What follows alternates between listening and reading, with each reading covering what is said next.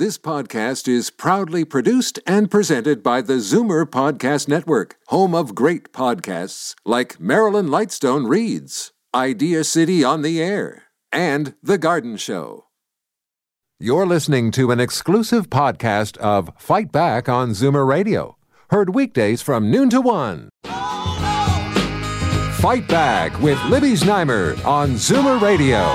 Welcome back. Yesterday, City of Toronto staff recommended the renaming of Dundas Street, and the mayor immediately got behind that recommendation. Of course, there are two issues here. First, the reasons why this should be done, and then the practicalities, which involve changing tens of thousands of street signs and addresses at a cost of about $6 million. Now, the staff report says there are at least another 60 street names in Toronto that are candidates for removal, including about 12 named after slave owners. So, and we will get to your calls, but right now I'm joined by Cheryl Blackman, who is the Interim General Manager of Economic Development and Culture for the City of Toronto. Cheryl, thank you so much for joining us. Good afternoon, Libby, and thank you for having me on. Well, city staff prepared a fairly extensive report. Give us an idea of what did you look at before you came up with this recommendation? So thank you for your question. When the city staff team got together to look at the preparation for this report, we considered the background and the history of Henry Dundas, who scholars have concluded played an instrumental role in delaying the abolition of the transatlantic slave trade, causing more than 500,000 more Black people to be enslaved in the British Empire. We also looked at the assets, city assets named after Henry Dundas, and there are some 730 street signs that need to be considered. The arteries that loop into Dundas Street along the highway, subways, Young Dundas Square. We looked at commemoration. We looked at the impacts on business and residents and the ways that we could mitigate that. So we did really provide a fulsome review of more than 400 case studies of history to really understand who Henry Dundas is, and to be thoughtful in our approach to contemplating this question about, how we manage this issue and move ourselves forward. Okay, so on the bad side of the ledger, he delayed the abolition of slavery in the British Empire. Now, and here this is interesting to me because a lot of people talk about erasing history, and I have to admit I'm usually interested in history. I never once was motivated to look up and see who Dundas was, the person that street that's ubiquitous, basically, was named after. Now, he was a Scottish lawyer appointed as minister in 1st Viscount Melville under the British administration of Canada in the late 1700s. Now, I've also seen criticism that he didn't really have that much to do with our history. So, as far as you know, why did he get all this real estate named after him?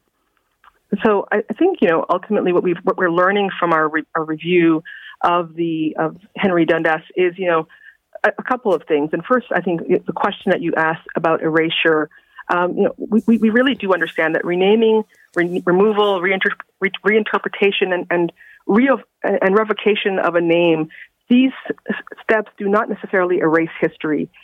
There are really deep opportunities that exist to not only remember and celebrate and honor a person in public. And so we're contemplating all of those elements as we think about the next steps. In terms of the story of Henry Dundas, we are aware that Henry Dundas was a very powerful man. We are aware of the relationships between Simcoe wanting to honor Henry Dundas and to position his name on the street. But we do think that, this idea of history being erased is something that we are not going to be encouraging. We're certainly not trying to erase history through the work that we're doing. We do have a desire to have conversation about the history of Henry Dundas and any other historic figure that is named with a street.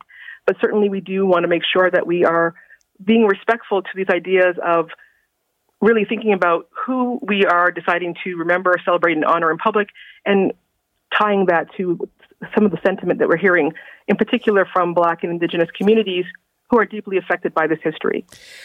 Okay, let's just, before we wrap things up, tackle the practicality. So your estimate that more than 97,000 residents and 4,500 businesses will be affected.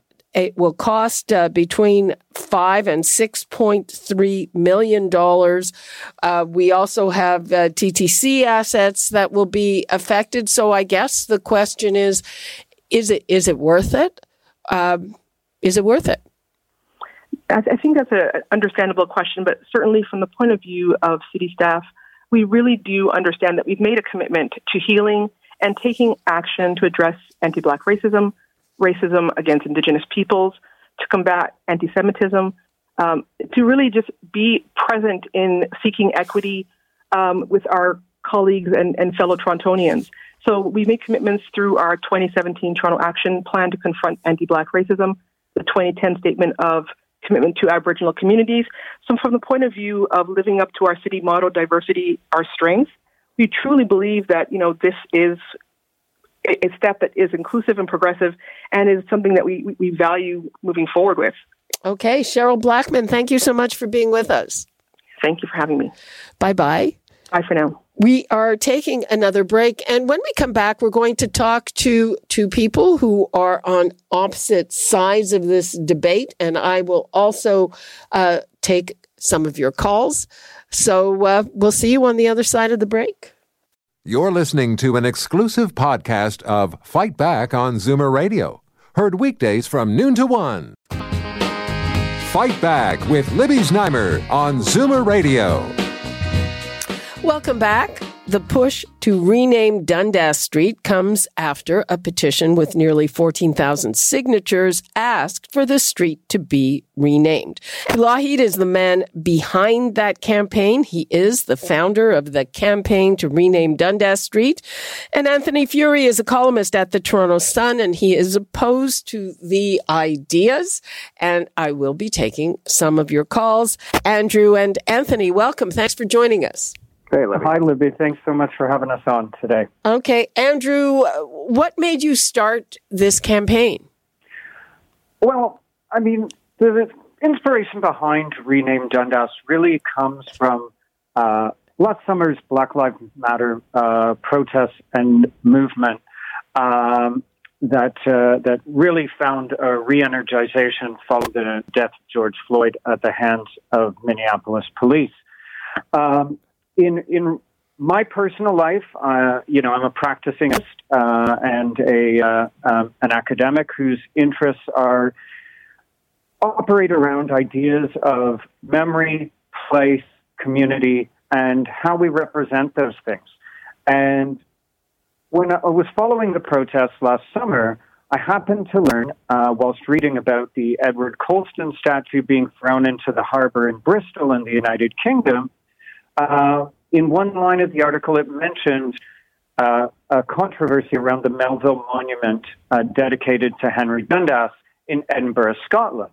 Now, from my previous work, I was aware that Henry Dundas was the same Henry Dundas for whom Dundas Street here in Toronto was named. And I thought, if Edinburgh is having that conversation, we really ought to be too. Anthony Furey, one question that I have about Dundas is, did he deserve to get all this real estate named after him in the first place? Regardless of the bad things he was involved with. Yeah, that's a very good question, and we find that with a lot of our streets and facilities that have been named, particularly much longer ago. I think more recently we have a more direct connection to the people who our places are named after, but a lot of times it's someone with connections back to England who goes, okay, I'm going to name this after this guy who died in 1811 and who a lot of people probably didn't even know that much about here in Canada when it happened. And certainly most people don't know much about this guy right now. This is a thing that, you really have to go in search of a problem such as this because nobody's talking about Henry Dundas. And Libby, I appreciated the points you made before the break. I heard that segment. And I'm the same. I'd like to consider myself fairly well versed in Canadian history, but I got to say, I didn't know much about this guy either. So all of the people on Dundas Street, all of the hardworking small business owners who are going to have to rewrite all of their menus and all of their signage and so forth, and all of the tourists and the foreign students and so forth who populate the Yonge and Dundas area, they really don't know much about this. So I really think this is much ado about nothing, and I think we should be putting our resources and our energy towards something that can bring about actually meaningful, positive change. Well, yeah, that's an interesting take. I'm sort of leaning to the other. I'm thinking it's true. I don't think anybody knew anything about this guy. I think, if anything, I probably thought Dundas was just a place name in Scotland that immigrants named their new place after. I think the good part is that it is actually making people look at the history. But you ask a good question: is it worth all the grief? So I'm going to take a couple of calls. We've got Clay in Ajax. Hi, Clay. Hi, Libby. I don't think it's worth the grief. Look at the money they're going to spend that could be spent on housing for the people that need it. I mean, where are we going to stop? We should learn from our mistake. Leave Dundas there and they explain to the kids who he was. He's not a rarity. It's crazy. I don't know where he's stopped. Like I say, there's Dundas. They want to change that, and there's another 60 names they're contemplating. They're talking about the cost to the homeowners and the business and all that. And what about all the street maps that they're going to have to be changed? I mean, we're talking millions and millions of dollars. It's $6 million, Clay, about $6 million, and on the other side of it, unfortunately, that's kind of a drop in the bucket in the budget of the City of Toronto. Thanks for your call. Let's go to Ron in Guelph. Hi, Ron. Oh God, Libby, thanks for taking my call. That previous caller was absolutely right. I had this conversation with my son, and where does it stop? Let's go find some dirt on Sir George, because I'm sure if we dig far enough, we'll find some dirt on him. How about Bathurst? Let's find some dirt on Bathurst. If we dig far enough back in history, Libby, we can find some dirt on just about anybody. Look at McDonald. Part of it is this whole thing, as we've had this conversation before, I'm in favor of educate, not eradicate. As said, you've got to look at the perspective. Did these people do more good than bad, and weigh it against that? Yeah, well, I think in this case, it's a very different, for me anyway, and thanks for your call, Ron. It's a very different conversation than Sir John A. Macdonald, because he was huge in the history of our country. So, but to me, this guy, why, to me, why was he there in the first place? But Andrew Lochhead, what do you say to people who say, hey, it's just not worth the expense and the trouble? Well, I think, to get back to some of the points that some of the callers had raised and that Anthony had raised as well, it's really interesting when we talk about maybe not knowing who Henry Dundas was. What we're really talking about is the way in which monuments in our world work. They replicate power structures through forgetting rather than reminding, which seems backwards, but that is exactly how they function. And, when we talk about, well, where does it stop? It should give you some sort of indication of how deep, white supremacy runs in our urban landscape, how deep colonial violence, anti-Indigenous, anti-Black racism runs in our urban environment. When we look and we see, hey, here are 60 names, and there's certainly more than that, I would imagine, connected to this. And so it should tell us that we're a problem. And we can't simply just say, oh, we leave it up and we're going to learn from it. Who is the we in that question? The fact of the matter is that, to leave it up really privileges a settler kind of learning experience at the very real pain and at the expense of Black and Indigenous communities who are forced to confront historical trauma on an ongoing basis. through something as simple as perhaps giving directions. And to center that in that experience. I would dare say that in the case of Dundas, there probably an equal number of Black and Indigenous people who don't know who the heck this guy was. Let's take a call from Simone in Parkdale. Hi, Simone. Hi there. Yes, I'm really incensed at this. I live just a block above Dundas, and it's going to cost way too much money. And this is all comes from the leftist element in City Hall, and John Tory listens to them every time they say "jumpy ass how high." This is going to cost way more money. 60 different names, and as the gentleman earlier said about the maps being changed, it's crazy. And first of all, the largest number of Blacks in Canada in the early 60s was in Nova Scotia.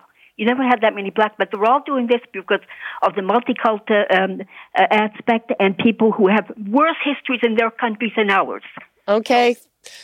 Let's go to Marek in High Park. Hello, Marek. Hi, Libby. Yes, it's a pleasure to be again on the waves. I came, from Poland. Yep. I am now senior citizen.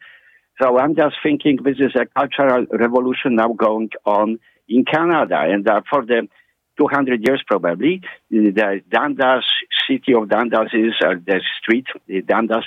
So if we are going to erase 200 years of the history, people were born on Dundas or whatever. Everybody knows the name of Dundas.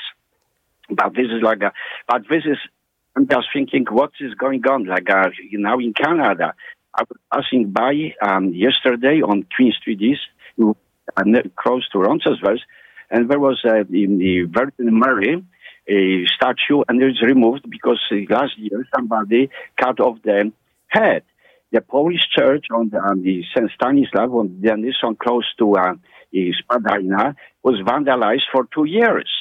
The stained glass window is broken even to today because somebody is doing this. So we have to just look. Black Lives Matter, it comes from the United States. Canada has totally different history. That's why I came to Canada, and this is my choice. And now I'm white, and I've been offended, I committed some sins which I don't know about, so it's what is going on? Okay, Marek, thanks for that. The one point that Marek made that I would agree with is that I think we are in the midst of a big reevaluation of our history. And, history is not a static thing. Things are constantly reevaluated in terms of different perspectives. And they say that, history is written by the victors. But yes, we are in the midst of that. Anthony Furey, I think that certainly in terms of our audience, they would be agreeing with you. Yeah, I'm really troubled by what we're seeing as this sort of return to a cultural revolution.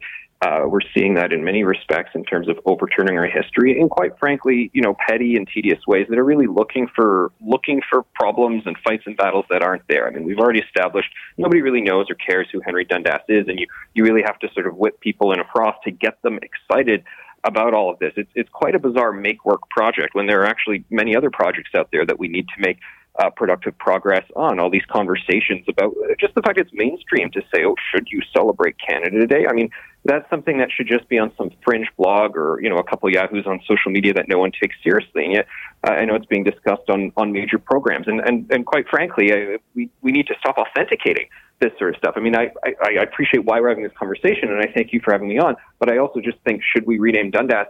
It's not even a serious question. I don't think we should be giving it attention. Yeah. Okay. Andrew Lochhead, what do you say to him? Because again, in this particular case, I think it's fair to say that most people along Dundas Street just had no idea about who this guy was. I mean, and my opinion would be, why did they give him that name in the first place? That doesn't seem right.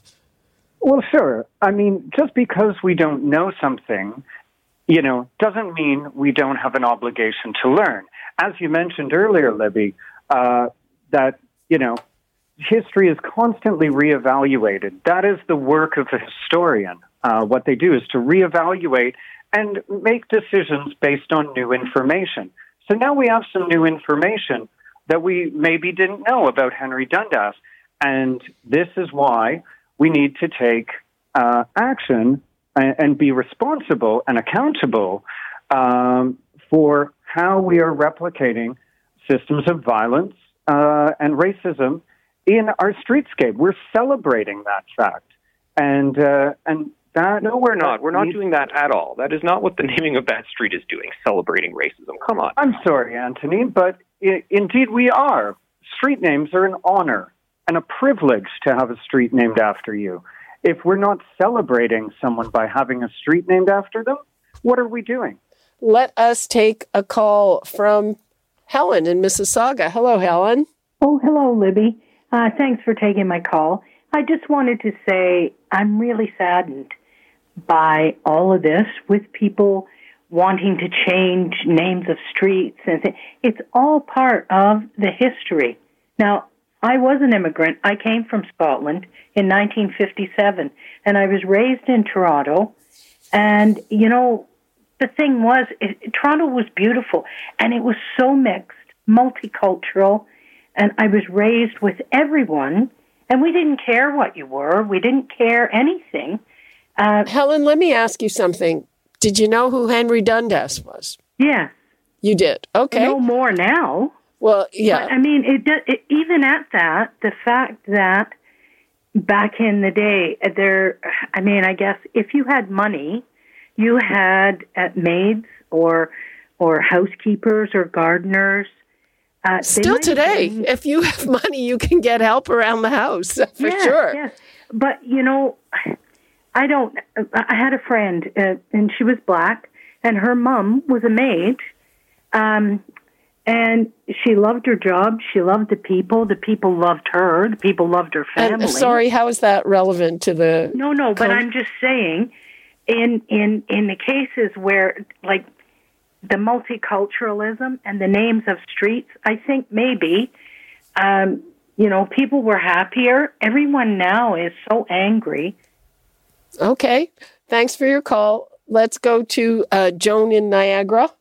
Quickly, Joan, we're running out of time. Hi, Libby. Hi. I think with all this nonsense, we should just start giving all the streets numbers.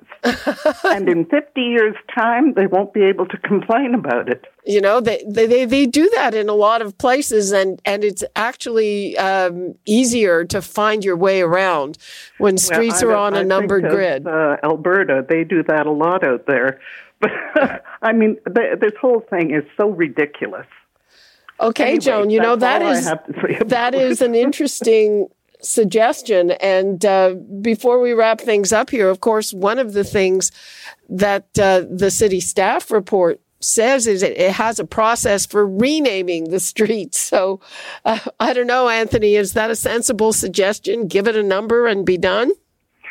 Well, you know, it works in Manhattan. Whenever I go there, I don't take a map. I just walk around because I know how to get there with the numbers. I will say when it comes to renaming, I do want to talk about more positive things here. I mean, when we're talking about issues with racism, I mean, there are a lot of Black Canadians who really should be celebrated more so out there. And when we're talking about new things, new parks and new streets, by all means, I mean, let's celebrate these great people.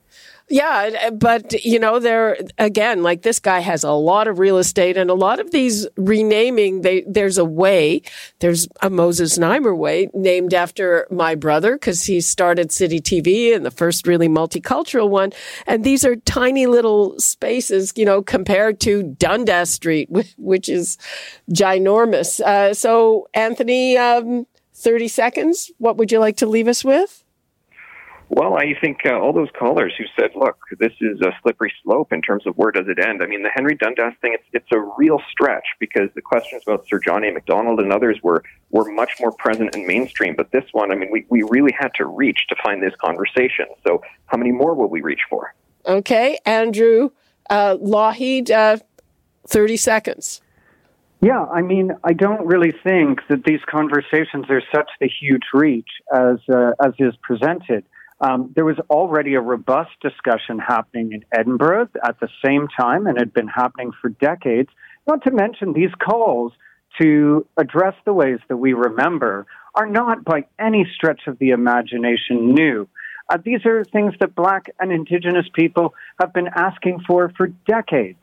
And I think, we owe it at this point, especially with the recent events, really underscore the urgency with which we need to act on this. Okay, that is all the time we have. Thank you so much, Andrew Lochhead and Anthony Furey.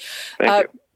People, I couldn't get to all your calls. I have a hunch this is going to be a big topic on Free for All Friday coming up. So hold that thought. We will get back to it. And that's all the time we have for today. Fight Back with Libby Znaimer is produced by Zeev Hadi, with technical production by Jordan Chakravarti. And you're listening to an exclusive podcast of Fight Back on Zoomer Radio. Heard weekdays from noon to 1. Now, Fight Back with Libby Znaimer on Zoomer Radio. Good afternoon and welcome. It's Tuesday, time for our Crack Strategy panel. And today we're going to talk about women in politics and why is that still a topic in 2021. Yesterday, Infrastructure Minister Catherine McKenna announced that she won't be running again. And she, unfortunately, has been the poster child for the harassment, threats, and bullying that women of all political stripes suffer in this country and around the world. She addressed that, though she said it was not the reason she's leaving. Look, I called it out when I thought it was appropriate to call it out. And I think actually I did learn one lesson. I waited a long time because it kind of bugged me. And I just decided that it wasn't okay. And I decided to say so. And what really was amazing is the outpouring from Canadians because they got recognized. It's not okay. Well, and on the positive side, if you can call anything positive related to the horrific building collapse in Miami, the mayor of Miami-Dade, Daniella Levine Cava, has emerged as the lead public official who has taken charge of communicating and trying to comfort the families. And I don't think I've seen a woman in that role in North America before. And there's also been analysis that advanced the idea that women-led countries have done better through the pandemic. Let me give the numbers out again in case you have something to say about it. 416-360-0740, toll free 1-866-740-4740. And now I'd like to welcome John Capobianco, Senior Vice President and Senior Partner, FleishmanHillard HighRoad. Charles Sousa, the former Minister of Finance for Ontario and former MPP for Mississauga South.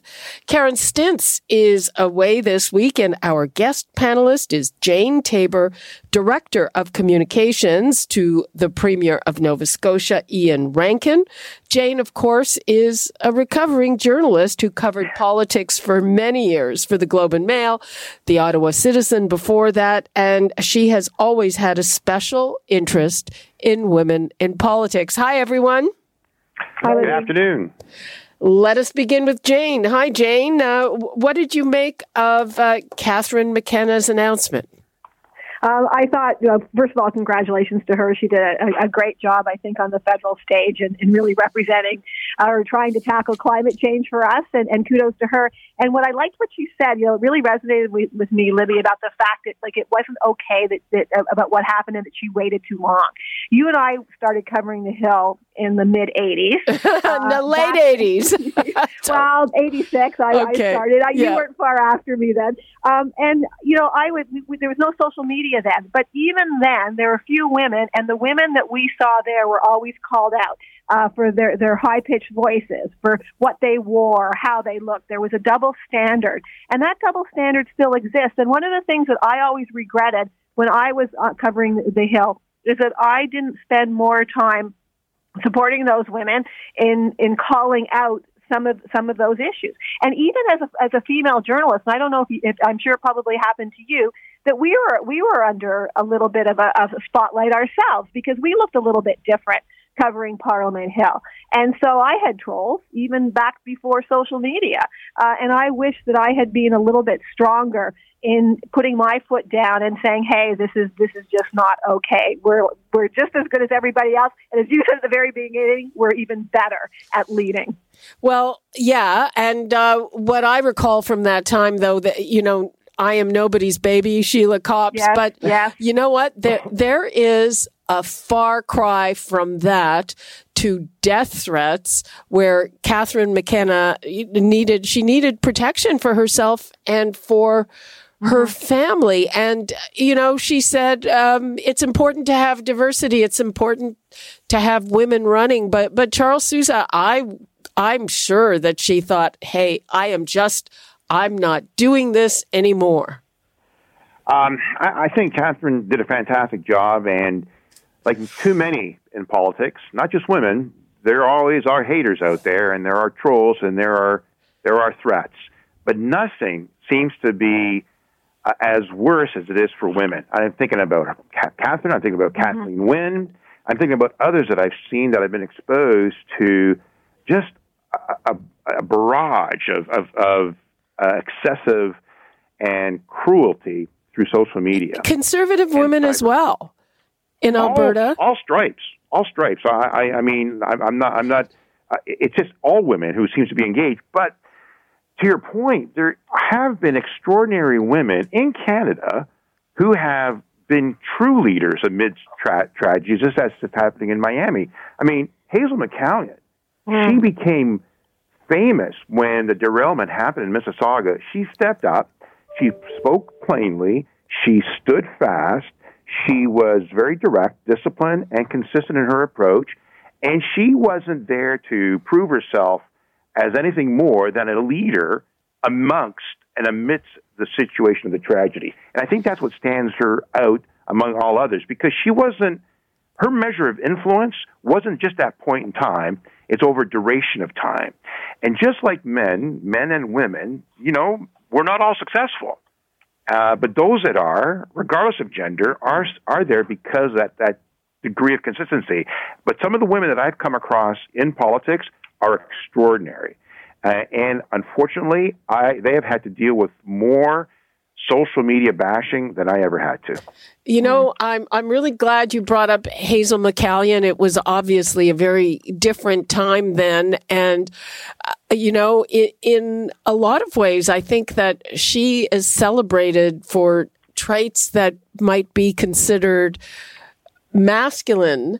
And again, John, I mean, it seems that in recent years and with social media, there's just been a huge escalation of this to the point of it becoming dangerous for women.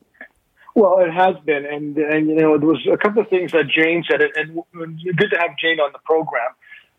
It's one of the things that, and even though you're outnumbered 2 Liberals to 1 Conservative today. Well, listen, I can handle Charles and Jane, but it's about that limit. I can't do any more, I think, at this stage.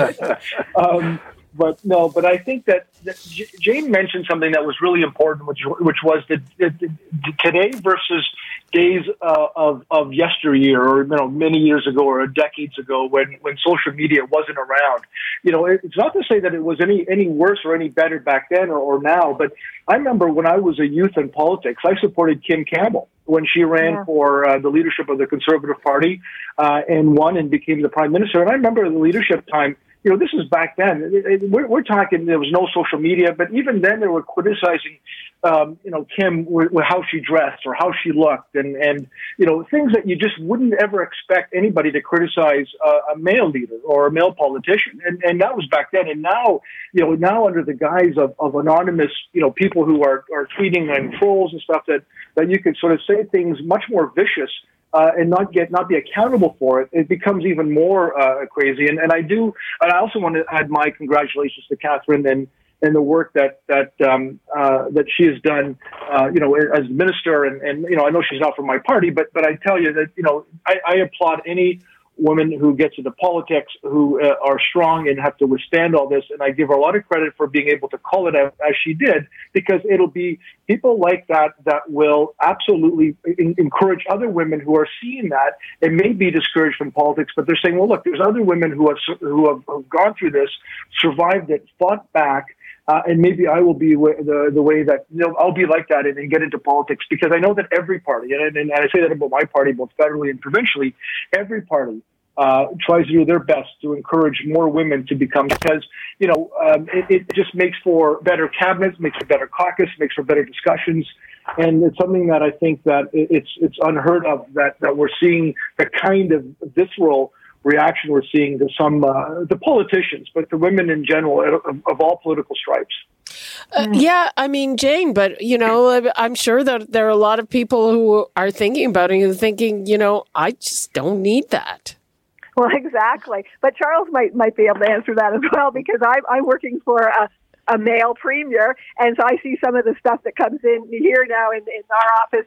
We're here in Halifax, across from the legislature, and I sort of think, I don't know if I'd want that either. I mean, politics is a tough business. It really is. But as I said, there really is a double standard for women, and it's it's interesting if we even look back in 1993, 1994. I remember doing a documentary about women in politics, and a lot of those women were under the gun and under that double standard, and yet they told me that they would still get involved in politics, even though it was harder for them to raise money. It was harder for them to form the networks that men can put together to be able to support them for a nomination race, for instance. Even though against all of those odds, they still really liked that public service, and they would get back into it. So I thought that was really interesting. It takes a tough person to put yourself out there. Charles, I admire you for doing that, to go out and get yourself elected.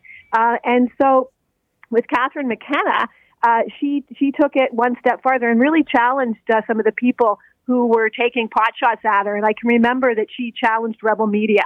They were calling her climate change Barbie because of her, blonde hair, and they obviously had issues with the whole climate change and the science around that. Wasn't that an MP who came up with that moniker first? Well, I don't remember. Yeah, I think it was. It could have been, and I just remember a press conference where she said, "Hey, listen, if you're going to call me that, you are going to discourage young girls from getting into politics." And she really took them on. And I thought, way to go! I mean, that's the kind of thing that we need to hear more. It's too bad that she had to do that.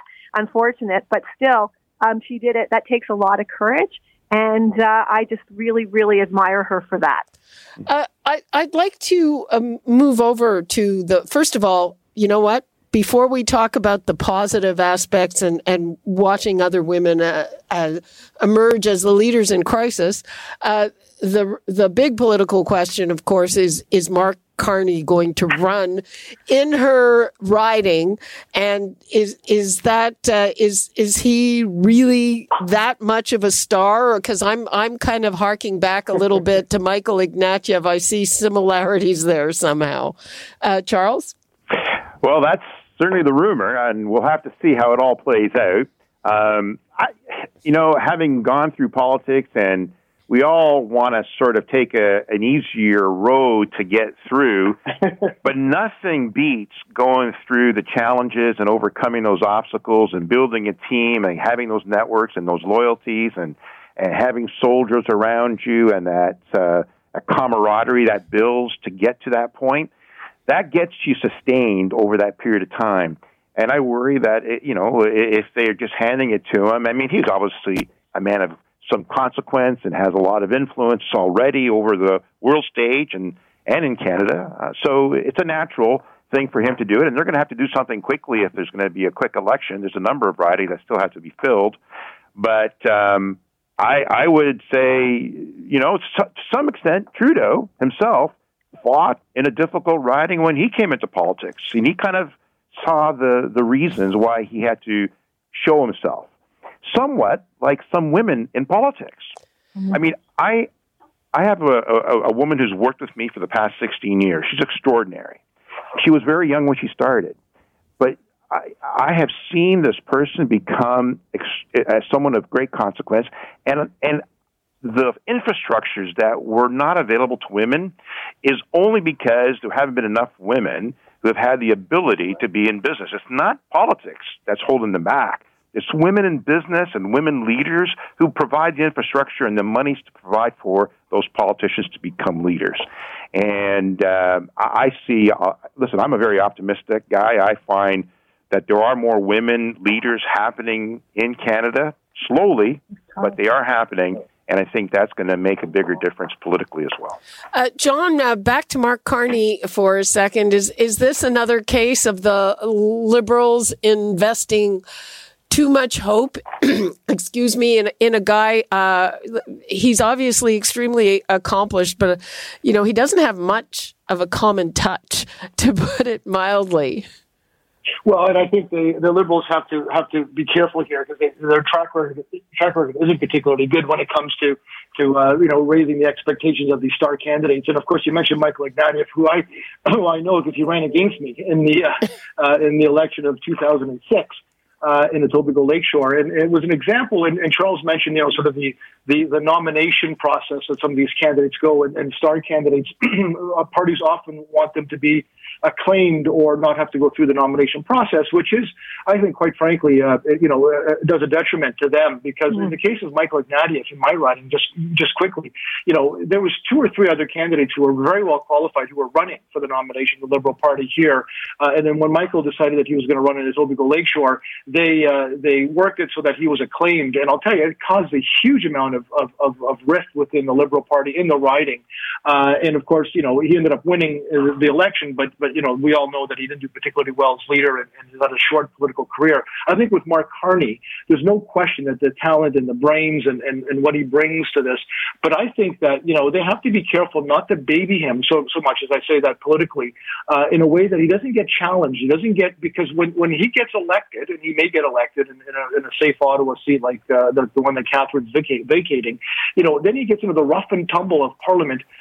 That's where one tests their mettle. So it's one thing to be an academic and to be governor of the Bank of Canada and the Bank of England, but when you get into the House of Commons and you get heckled and you get you can't answer questions. That's where so going through a nomination process is something that gets candidates kind of accustomed to that, because there's that thrust and parry, there's that interchange that candidates need to kind of build a bit of a tough skin, so that when they're prepared to go into the battle of the House of Commons, so they have to be careful with respect to that. But I won't be surprised if Mark doesn't go in that riding. I think Catherine vacating it is another indication that this Prime Minister is ready to go to an election probably soon. For that to happen, because obviously they wanted to get all their ducks lined up in a row for what I think might be an August-September election. Jane, Mark Carney, he has come under some criticism and fire as the governor of the Bank of England, and their press there is not exactly kind. But exactly. But what do you think? Is this? I don't know. Is this another case of them, imbuing all this hope and whatever into a star candidate? Well, yeah, it's possible. You're absolutely right, and John's right. He hasn't been tested, and Charles mentioned but nomination battles and those kinds of things, and how important that is. We saw that with Jean Augustine. In fact, she was another person from Etobicoke Lakeshore who was given as the nomination by Chrétien back in '93 when he was trying to get more women in his caucus. And as a result of not fighting her nomination battle, and she was a terrific MP, but she did have trouble in her constituency. So it just goes to show that you really need those strong roots in your constituency to really prosper as an MP. As she was a fabulous MP, I thought, but again, she had trouble in the constituency because I believe she did not have to fight a nomination. One other thing about Mark Carney, it's so funny. We talk about Catherine McKenna, how wonderful she is, but I noticed that Warren Kinsella was tweeting out, we moved right to Mark Carney. We've moved on from the star woman candidate onto a star male candidate, right? Well, so we are partisan Liberals are lauding her. Other people are not necessarily for her we're sort of proving politics. The point. We're proving the point. Like, who cares about the women? Let's talk about the star guy who might be coming along. But I way back when.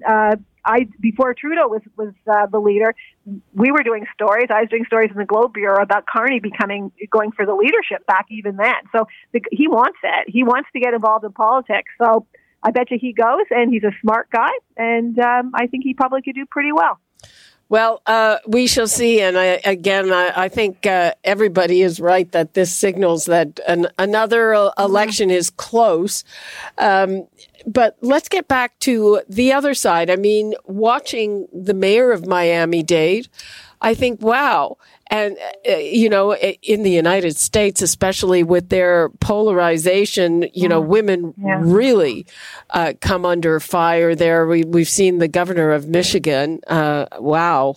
There was a plot to kidnap and kill her. It's just, but seeing her emerge like that, what do you think, John? Well, great. I think it's good news. I mean, I think what I would say too, though, Libby, is that I've seen a lot of very strong women leaders in the U.S. in particular because of the pandemic and sort of certainly the social injustice that's been happening, and since then in Black Lives Matter, a lot of big city mayors.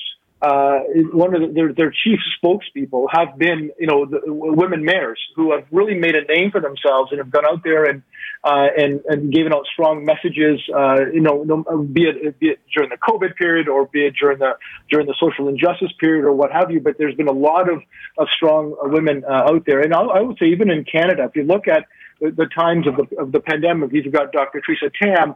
A lot of the health officials across Canada are women who've been out there and speaking and leading the discussions and leading the explanation of what's going on in their respective jurisdictions.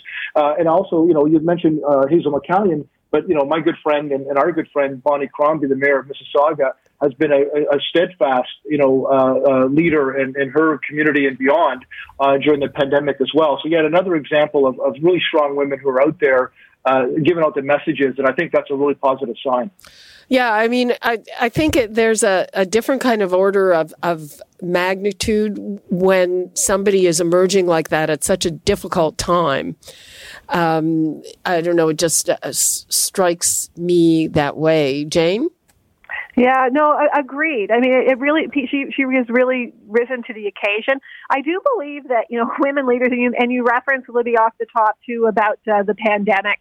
And there were some, leaders like Angela Merkel in Germany where things were going well in that those first initial stages of the pandemic, and we were seeing the women who were running countries actually doing very well. There's a more collaborative approach, I have to say, with women. I mean, Charles, you worked for Kathleen Wynne for a while. I don't know if you saw that collaboration, but that's what I believe, that women will look for all different sides of the story and weigh those. They don't jump into things as quickly maybe as men may. So I find that they don't complicate things. They're very practical and common sense, and I think that's why we are seeing these women emerge. The Miami mayor, John referenced some other mayors, Bonnie Crombie as well. So I think that's the reason for that. Well, it's interesting in terms of the pandemic. So the leader of Taiwan is a woman, and that they had just about the best response in the world. I think there are other reasons for that. I think partly because they are always under threat from China and don't believe a word that comes out of there. But the theories are, and I think you hit on it, Jane, that women are more likely to consult more widely and take advice from outside their circle, and also perhaps are more risk averse. I mean, I don't know if this is a little bit too out there, but don't hesitate to show traits that would be considered not masculine, like not strong, just saying, okay, we see a threat, we're going to shut it down, like as an abundance of caution. Would you agree, Charles, that women are more likely to do that? Absolutely. I was a co-chair for Women on Boards for 5 years. With the only issue was to try to outperform those boards. And that gender equity and the critical thinking, the degree at which they brought diversity to the board outperformed, in the end, the results of that company. But to Jane's point, and to what you're saying, Libby, individuals that I've worked for, Kathleen Wynne being one of them, is that they're very smart. They make informed decisions. They do seek out support. They do put people around to provide assistance. And that informed decision is what makes them leaders. It's what makes them strong. And in the end, it's what builds trust and respect. Because I remember around the cabinet table, the Premier, Kathleen Wynne, knew those files oftentimes much better than the ministers themselves because she dug deep into the issues. And I always admired that in her. Unfortunately, social media, cyberbullying, be it what it may, they've painted Kathleen Wynne as someone who was uninformed and lacked trust. And once you lose that in the public eye, you're done. And that was very difficult for Kathleen Wynne to bring back. And I know deep down there was some sincerity. She was an authentic individual who got branded. And unfortunately, part of it was because of her gender and her sexuality. And that infuriated me. And it's something that is so sinister out there in the social media that annoys me to no end, because we're all seeking heroes. We're all looking for that leader to help us through these tough times. And people like her and other women that I've come to know have a great degree of influence because of their ability to find and seek support and become informed before they make a decision. There's some critical thinking that happens, and not all men do it. There's too much shooting from the hip, and I see today's Premier oftentimes just taking a gut shot at what's happening, and we have to be a little bit more pragmatic. Okay, well, and you know what? He gets a lot of kudos and support when he takes some of those shooting from the hip, because it comes across and likely is authentic. But that's a whole other subject. John, we're running out of time. What would you like to leave us with? Well, other than I think that we should just continue sort of the good news and the good progress that the province and Canada is making with respect to vaccines. I think that's a healthy thing for all of us, and I think we're going to hopefully see a bit more of the lessening of the restrictions in short order. So that's all good news for everyone. Jane, last word to you. Well, just about women in politics, if there are any women out there who are listening, and I'm sure there are, get involved. I mean, I'm too chicken, sorry, but I do encourage it, but it's from what I've seen, that public. Are you thinking about it, Jane? No, I'm not. I'm too old now. Make an announcement right here. Are you kidding me? Jane and Libby, you're both leaders in your own right. You guys should be proud of what you've done. Okay, but I just get out there. I mean, I think it's a great occupation and a great career. So there you go. Okay. On that note, we wrap things up. Thank you so much, John Capobianco, Charles Sousa, and Jane Tabor. Thanks, Libby. Cheers, everyone. Bye. Bye-bye. We're going to take a break, and when we come back, we're going to talk about the proposal to rename Dundas Street. Very controversial. When we return. You're listening to an exclusive podcast of Fight Back on Zoomer Radio. Heard weekdays from noon to 1. This podcast is proudly produced and presented by the Zoomer Podcast Network, home of great podcasts like Marilyn Lightstone Reads, Idea City on the Air, and The Garden Show.